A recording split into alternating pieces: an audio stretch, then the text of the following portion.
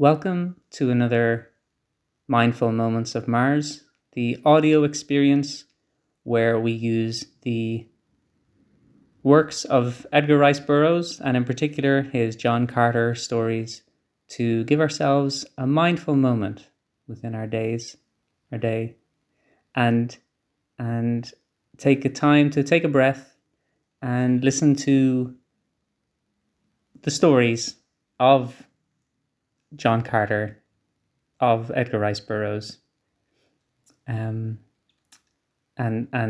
breathe.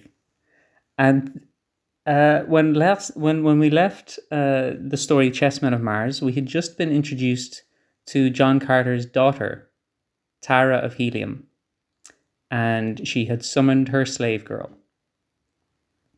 We continue.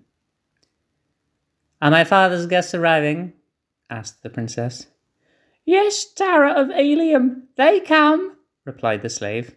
"I've seen Kantos Kan, Overlord of the Navy, and Prince Soran of Patath, and Jor Kantos, son of Kantos Kan." She shot a roguish glance at her mistress as she mentioned Jor Kantos's name. "And, oh, there were many others. Many have come." "The bath, then, Euthia," said her mistress. "And why, Euthia," she added, "do you look thus and smile when you mention the name of Jor Kantos?" The slave girl laughed gaily.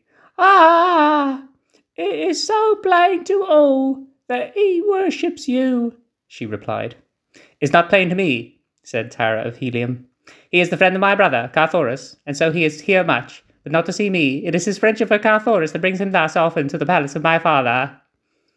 "But Carthoris is hunting in the north with Talu, Jeddak of Okar," Euthia reminded her. "My bath, Euthia," cried Tara of Helium. "That tongue of yours will bring you to some misadventure yet." And now we take a breath.